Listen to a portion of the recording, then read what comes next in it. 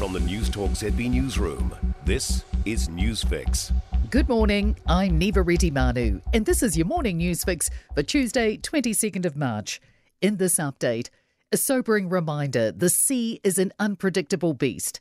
It's not yet clear why the fishing vessel Enchanter sank off North Cape about 8 p.m. Sunday, taking 4 lives with it. One person remains unaccounted for, and 5 others were winched to safety hours after the vessel went down. Far North District Councillor Felicity Foy says locals in her patch spend a lot of their time on the water. This has been something that's been out of the ordinary because we've had the weather that's smooth for a long time, and this has been the roughest weather we've had for some time. Corrections is still figuring out just how many of its staff are vaccinated against COVID-19. The department rolled out a jab requirement for almost all employees earlier this year, with the first dose deadline of March 11. Political reporter Aaron Darman has this exclusive report. A corrections spokesperson maintains there's been no delay and only 225 people out of the 10,000 odd staff have yet to declare their vaccination status. They say that could be for a number of reasons, including ACC or parental leave. Corrections is set to review its vaccine restrictions by the end of May, but that could be brought forward if required. All prison-based workers have been double jabbed in line with the government's health order mandates. New Zealanders will be in the dark for another day over the next steps in our response to the pandemic. The Prime Minister will announce updates to the COVID-19 settings tomorrow, including possible shifts in the use of vaccine passes and mandates.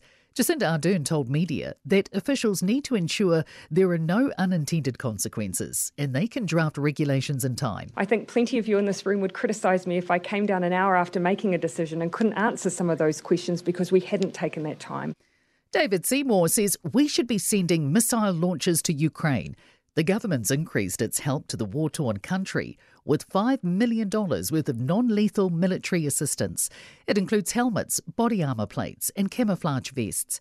The ACT leader told Kate Hawkesby, we need to step up in a much more serious way to support Ukraine. He says we have 24 Javelin missile launches, which are life or death to Ukrainian people right now. Meanwhile, Ukraine's nuclear regulators say radiation monitors around the Chernobyl nuclear power plant have stopped working, and they claim there are no longer any firefighters in the region to protect forests tainted by decades of radioactivity. The plant was seized by Russian forces on February 24th. There's no word on survivors following the crash of a China Eastern Airlines plane with 132 people on board. CNN's Will Ripley says the plane made a dramatic sudden descent from cruising altitude, slamming into a mountain at more than 150 metres a second. These videos are reported in Chinese state media, seeing these plumes of smoke rising up from the hills there, and also you could hear explosions in the background. And in sport, the Northern Mystics have made history in netball's ANZ Premiership. The franchise has claimed its first win in Invercargill, beating the Steel 70-50.